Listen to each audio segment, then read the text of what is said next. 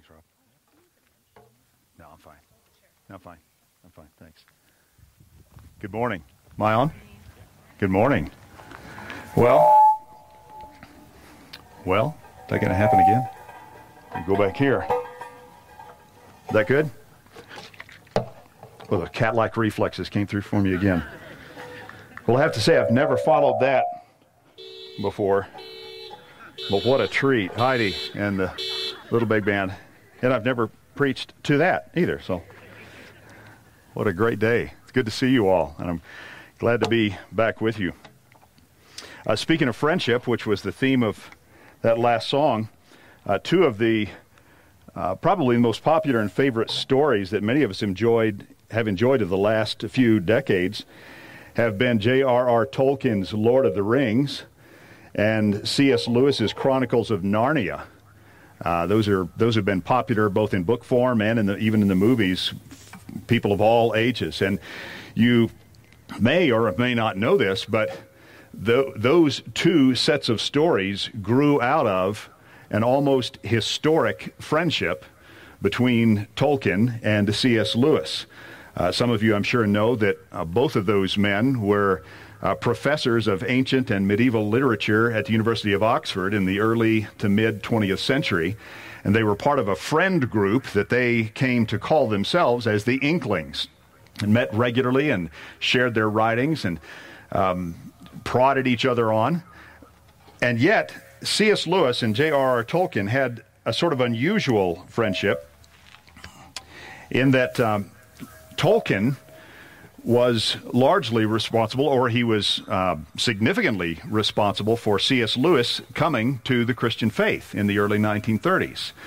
And yet over the years, as they challenged each other and sometimes had disagreements, as they encouraged each other in their writings, they some would suggest wrote each other into their tales. And they also had various kinds of fallings out, as any long-time friendship has. Some have even suggested that Tolkien's character Treebeard, he wrote after C.S. Lewis because of C.S. Lewis's booming oratorial voice. And some also suggest that if you've ever read Lewis's science fiction trilogy, his first installation of that, called Out of the Silent Planet, has a central character named Dr. Ransom, who's a philologist, a studier of languages. And the suggestion is that he wrote that character, Dr. Ransom, after his buddy, J.R.R. Tolkien.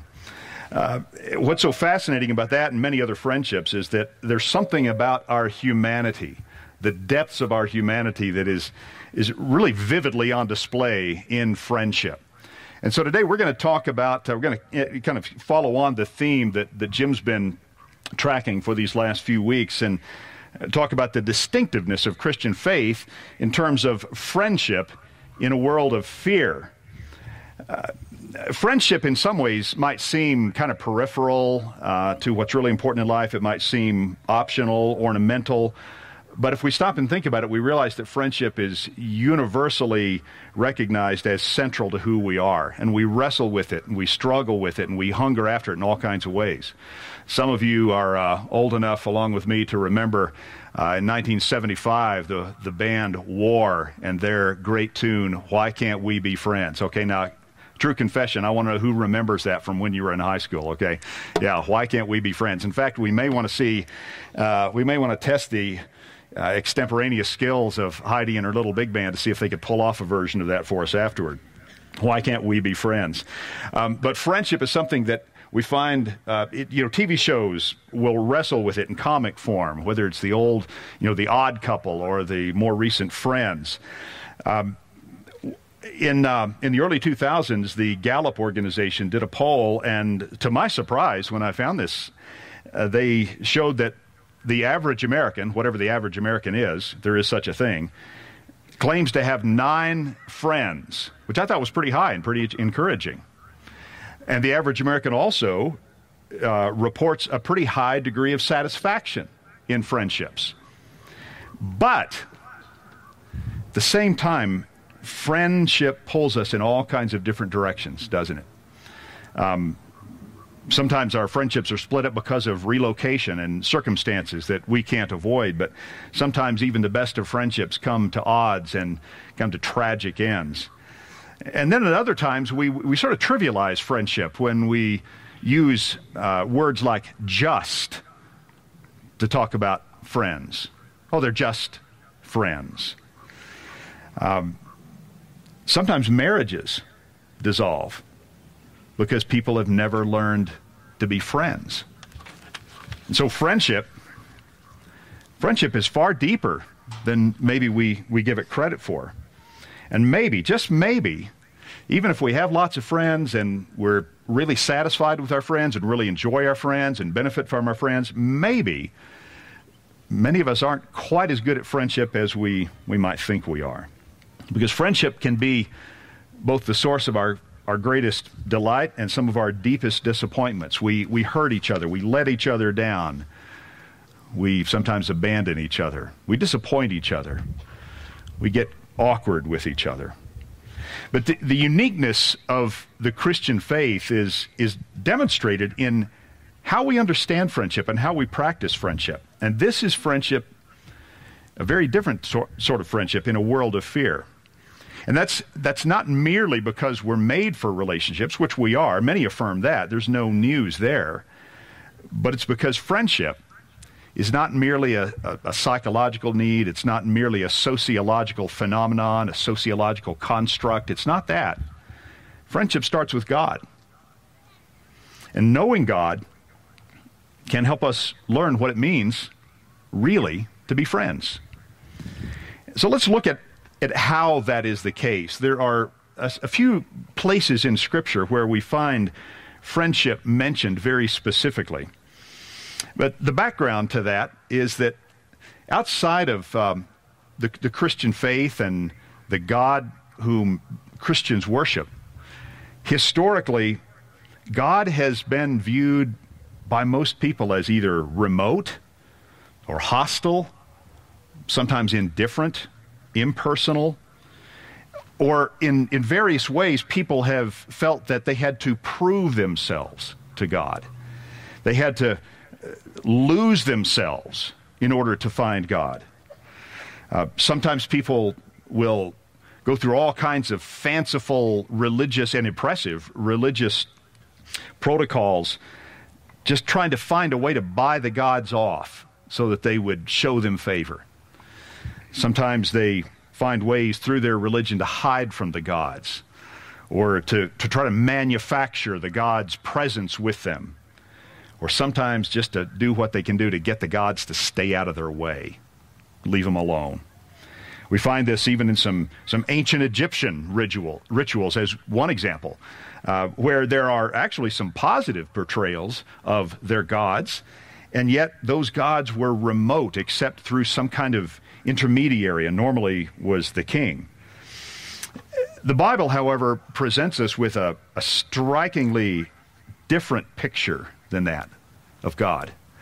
Because after humanity walks away from God, God pursues them. God pursues us. And we get an early hint of this in the book of Genesis, first book of the Bible, Genesis chapter 18, where God chooses seemingly randomly, to us seemingly randomly, he chooses an old man and an old woman named Abram and Sarai. And he chooses them to start a line from which God would bring redemption to the entire world. And it's curious, isn't it, that God would choose two people who were long beyond childbearing age just to show the pattern of how God does stuff. God never works according to conventional protocols, conventional rules. God always does things in the impossible way. But in verse 17 of Genesis 18, God asks this rhetorical question. He says, "Shall I hide from Abraham what I'm about to do?" And that's a staggering statement if you stop and think about it, and if you compare that to how people understood God or the gods all around the world at that time. Shall I hide from Abraham what I'm about to do? And asked rhetorically, of course, the answer is no. I'm going to show Abraham what I'm about to do. In other words, I'm going to come close to Abraham. I'm going to enter into a sort of relationship with Abraham, and I'm going to tell him what I'm up to. And then God goes on to make a personal commitment, what the Bible calls a covenant with Abraham, and to interact with him. And later on in the Old Testament, in two different places, Abraham was referred to as the friend of God. The first of those places is in the historical book of 2 Chronicles, chapter 20, verse 7. And the situation here is that by this time the nation of Israel has divided into a northern kingdom and a southern kingdom. And Judah, which is the southern kingdom, was under threat from an alliance of other nations. And Judah knew they could not win. They were doomed. But their king, whose name was Jehoshaphat, prayed to God in front of the whole nation. He prayed to God for protection, and he appealed to God's power and God's commitment to his people because Abraham was God's friend. That was the basis of his appeal for God to protect him. Abraham, our father, was your friend.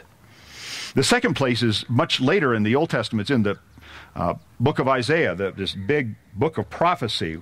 Isaiah 41, chapter 8. The setting there is that God was trying to encourage people. The whole nation of Israel was under captivity to this massive, powerful nation of Babylon. And while they felt weak, they felt vulnerable, they felt small, God contrasts his own power and his own presence to that of the Babylonians, because the Babylonians had to work feverishly to manufacture these idols so that their gods would supposedly go along with them. And our God even kind of seems to make fun of them, where he talks about how diligently they worked in their various trades to make these idols. And then they would put them on carts, and they would nail the base of these idols to the platform of the cart so they wouldn't fall off while they were traveling. And yet God says, but you, Israel, my servant, Jacob, you whom I've chosen, you are descendants of Abraham, my friend. God himself refers to Abraham as his friend. He says, I took you from the ends of the earth, from its farthest corners. I've called you. I've said, you are my servant. I've chosen you, and I have not rejected you. Well, after these two Old Testament references to Abraham being God's friend, scroll forward into the New Testament, the book of James, and James refers back to Abraham being God's friend, and he says he was God's friend because Abraham trusted God when he was put to the test. Exodus 33, go back a little bit, find a different character, Moses, familiar character. And Exodus 33:11 describes this relationship that Moses had with God. It says, the Lord would speak to Moses face to face, as a man speaks with his friend. So with both Abraham and with Moses, God pursued this sort of unprecedented type of relationship. God pursued them. God allowed them into God's own thinking about things, into his plans. God self-disclosed, and God committed.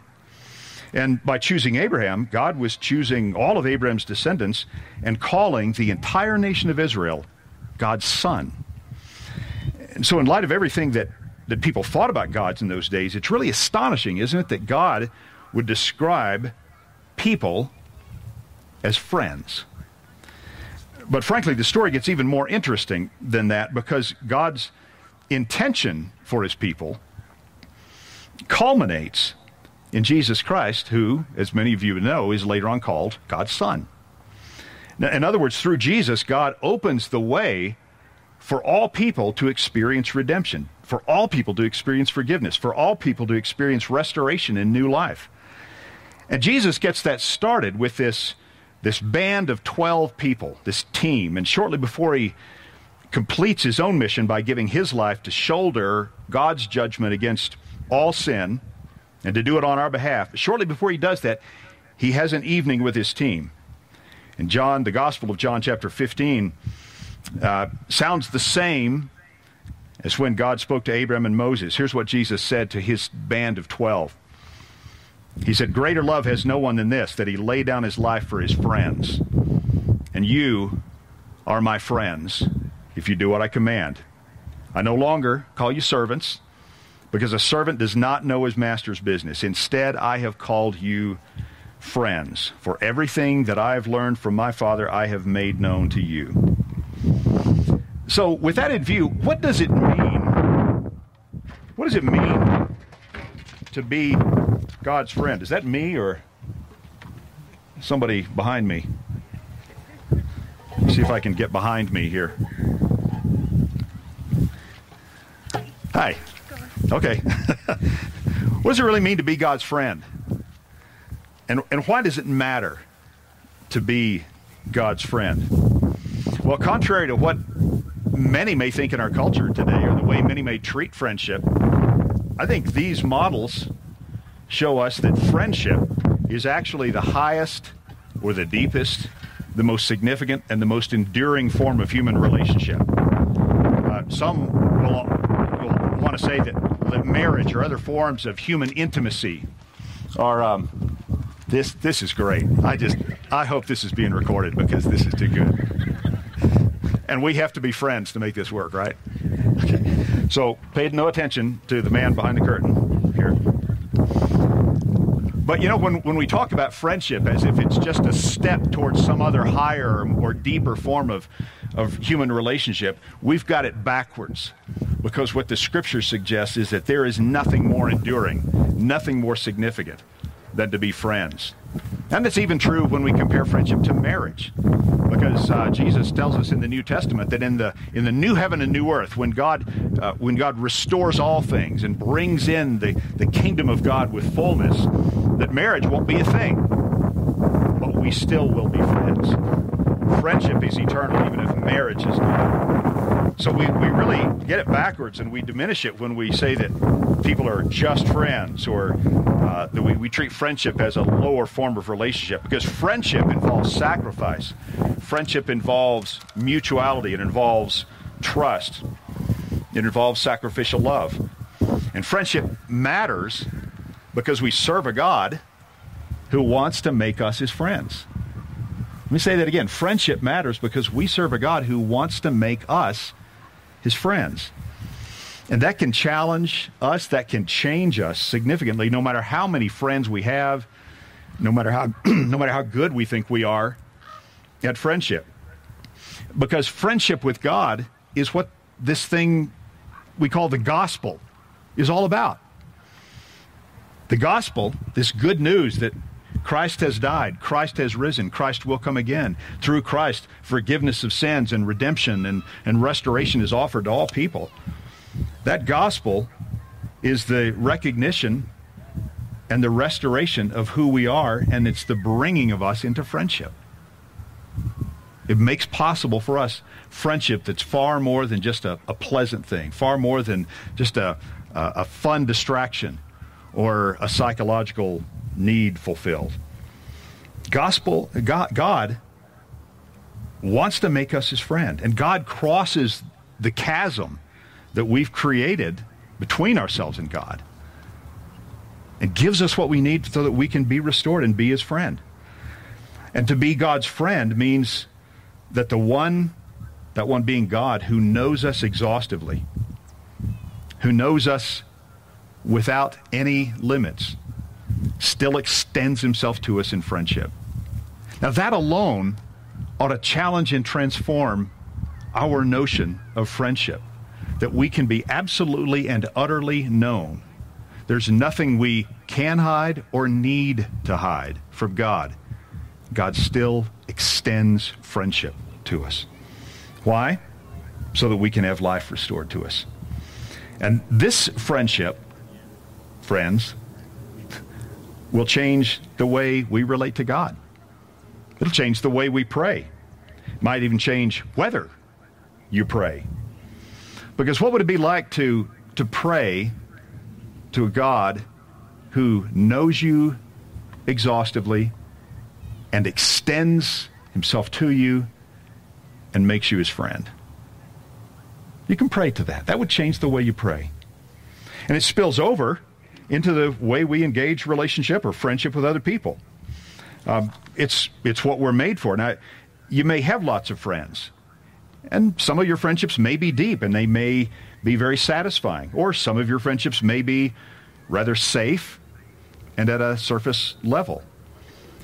Maybe you're so busy and so task-oriented that you don't think you have much time for friends.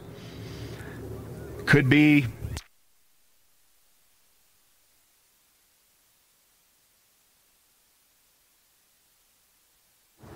time out. Oh, there we go. Okay, I'm back. It could be that maybe you've had bad experiences with friendships. It could be that you've been hurt or betrayed or abandoned by friends. Could be, this is probably the case with all of us, that we're on both ends of that equation. That at times we've done the hurting. At times we've done the abandoning. And for those reasons, and maybe many more, you might be in kind of a protective mode when it comes to friendships. But the gospel, God's extension of friendship, gives us an entirely new baseline for what friendship is. And it calls us forward to let God heal those wounds that we've incurred in friendship and maybe forgive the wounds that we've inflicted. It lets us find life in growing toward being the kind of friend God is to us. A friend with sacrificial love, a friend who can risk, a friend who can discover all of the unique things in another person that we can't control or predict, but a friend who's a life giver. It was a little over 9 years ago that my younger brother, tragically and very surprisingly to all of us, took his own life. And when after my family and I flew to Florida for his funeral, which I had the horrible honor of conducting, my closest friend of probably 35 years, all the way back to college and our wedding at that time, drove all the way from Tennessee down to Orlando, Florida to be with my family. And he sat with our family during the family time. And then he walked down the aisle with our family as our family proceeded into the funeral home. And then he sat with my dad. Why are you here? They forgot to put this on so that you don't have the wind.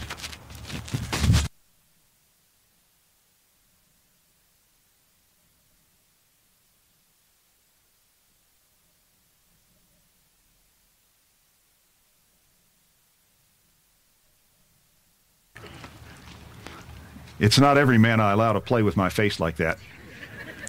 Only my friends. You had to put a windsock on this thing.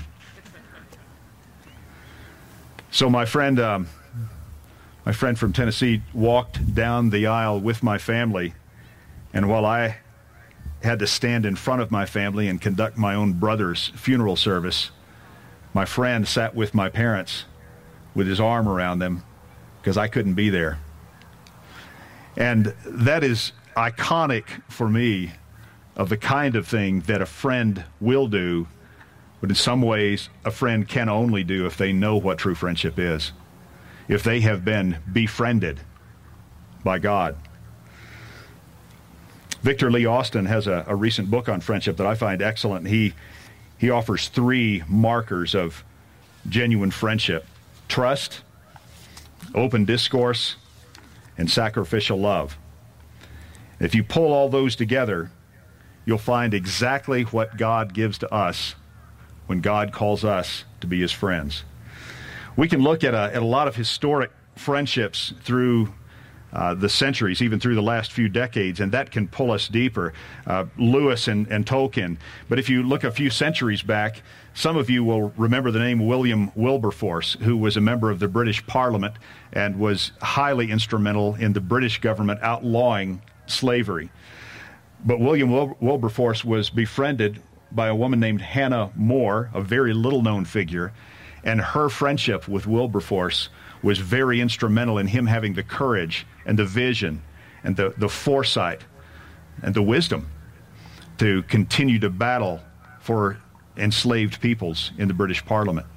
See, friends don't just please us. They don't just give us a fun diversion. They don't merely give us a an opportunity for good times and laughs. Friends change us. And that's the kind of friend God is to us through the gospel. It changes us. It restores us, gives us ourselves back. And with God as our friend, it will change our friendships if we're willing. Now, here are some of the questions that we can ask ourselves because of how God makes us friends. Does my friendship invite trust and openness about the most important matters of life? Can I go there? Am I willing to go there with my friends? Do I have that type of friend, and am I that type of friend? Do I pursue that type of thing in my friendships? We can deepen our friendships because of the gospel when we see friends mostly as a diversion, mostly as an option. We can deepen those friendships and realize how central and life-giving they really are. We can deepen friendships even if we only have safe friendships or surface-level friendships. We can open friendships with people who are very different from ourselves, who see things and think about things very differently from ourselves and see what we learn. We can re-engage friendships that perhaps we've let grow cold. And we can seek to reconcile friendships that perhaps have been broken or gotten crossways. Even if you're doing well in your friendships, even if you have lots of friends, and if you do, I'm grateful. I'm glad for you. No matter how well we're doing, no matter how poorly we're doing in friendships, the gospel shows us friendship in a whole new world. This is friendship in a world not driven by fear. Because this is a world of friendship where God pulls us to relate to God's own self as a friend, to trust Him, to open ourselves to Him, and to be willing to follow Him and to trust Him enough to follow His way as the way. And so, friends, that leaves us with this single question. What would change in your friendships if you knew that God actually wanted to relate to you as a friend? Friendship matters because we serve a God who wants to make us friends. And that changes everything. Let's pray together, shall we? Our God, our Father, we approach you now maybe in a way that's unconventional or unfamiliar for many of us, and that is as friend. And that feels strange in some ways because you're still God, you're still our Creator, you're still the one alone who can give us life and redeem our lives. You're still the transcendent one. And yet that makes it even more amazing, all the more amazing, that you want to call us friends. And we pray that you would help us see the impact of that on all of our friendships, our human friendships, our relationships.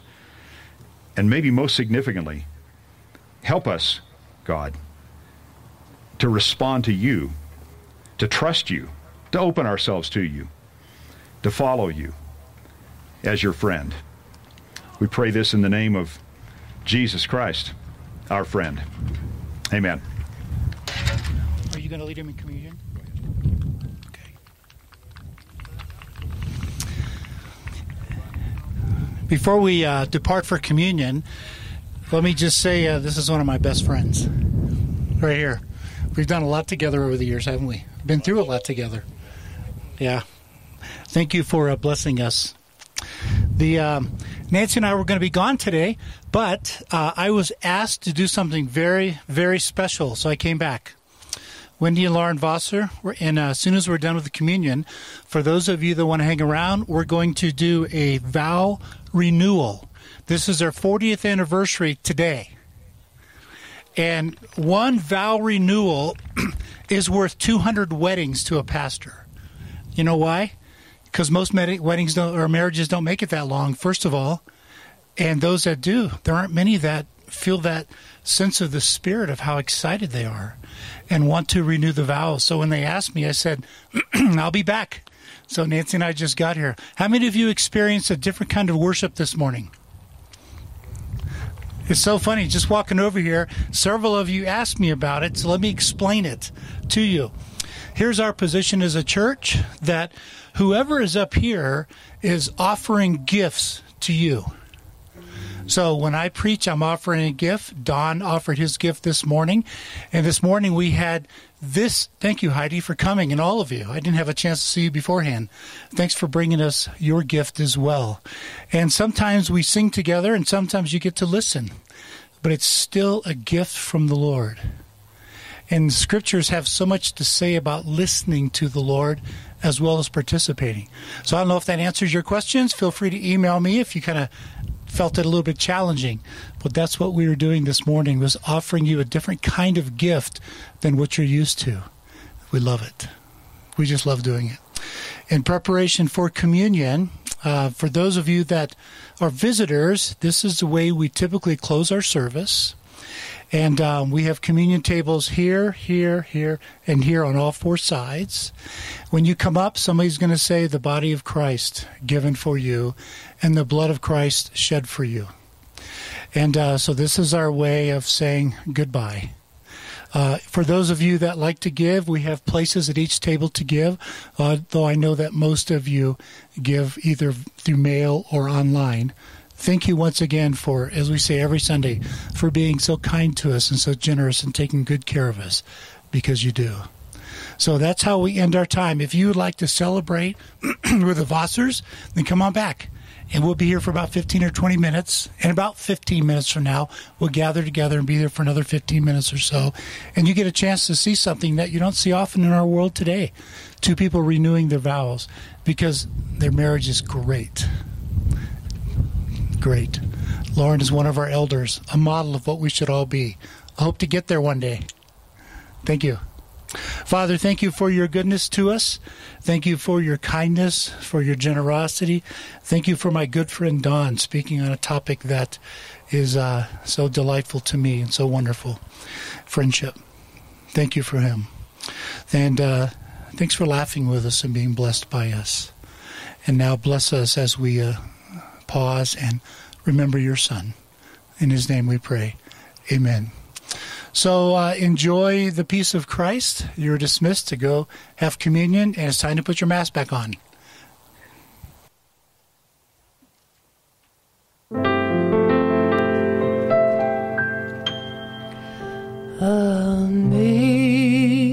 Amazing grace, how sweet the sound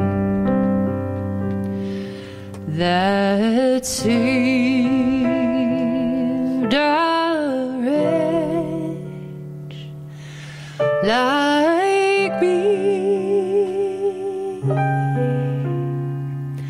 I was lost, but now I'm found. I was blind, but now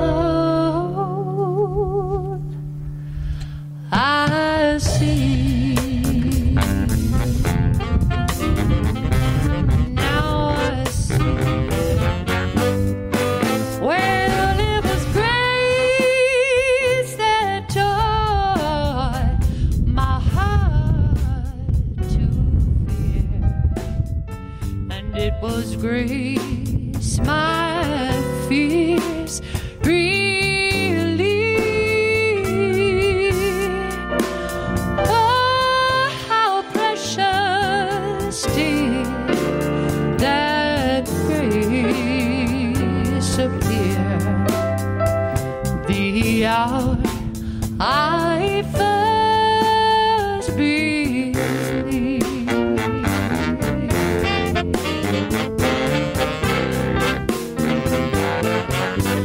Well, through many dangers, toils and snares, I have already come.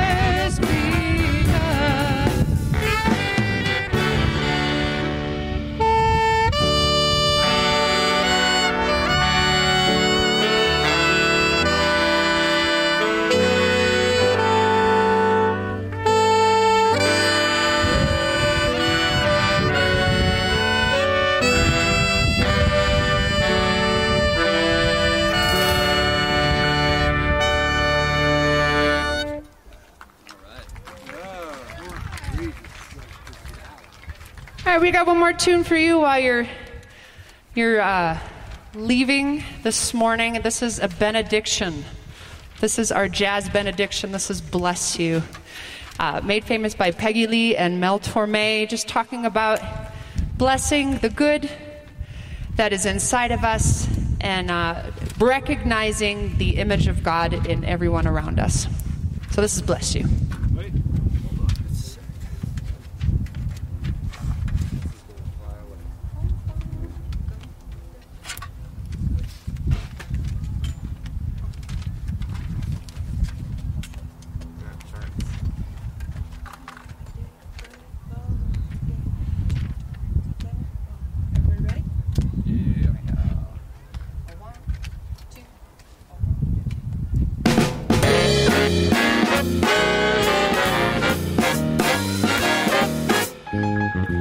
Bless you for the good that's in you. Bless you every day. There's some good in everybody. We're just made that way. Good morning, oh miserable. You're not as bad as you make out. That frown don't sit right. Get right up and shout. Bless you for the good that's in you. Bless you every night. If you shine like a love light beaming, you'll make out alright. Now if any old evil comes around today, just turn it right around and chase it away. Oh, bless you for the good that's in you. Bless you every day.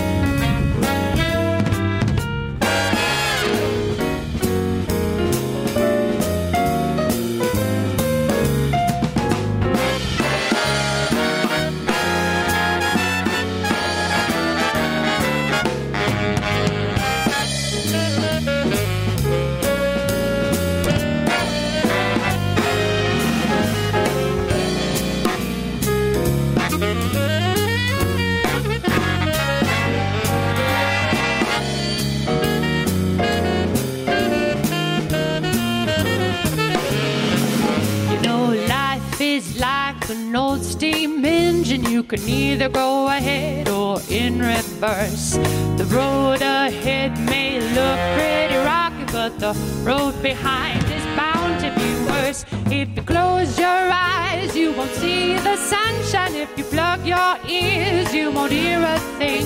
If you shut your heart, you shut out the feeling, and there'll never be any reason to sing. Bless you.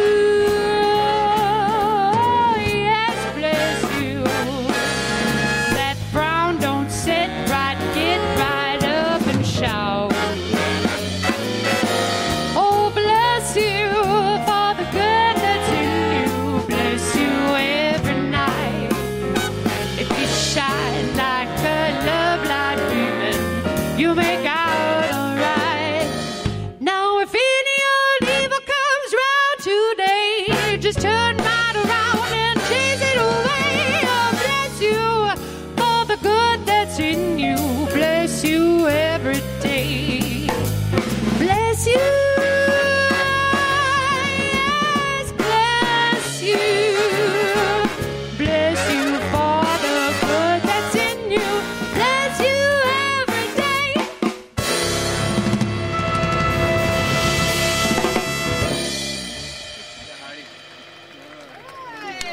Thank you so much. I hope that you feel energized and encouraged. And yes. Yes. Whatever. Okay. Great. Thanks, guys. That was really fun.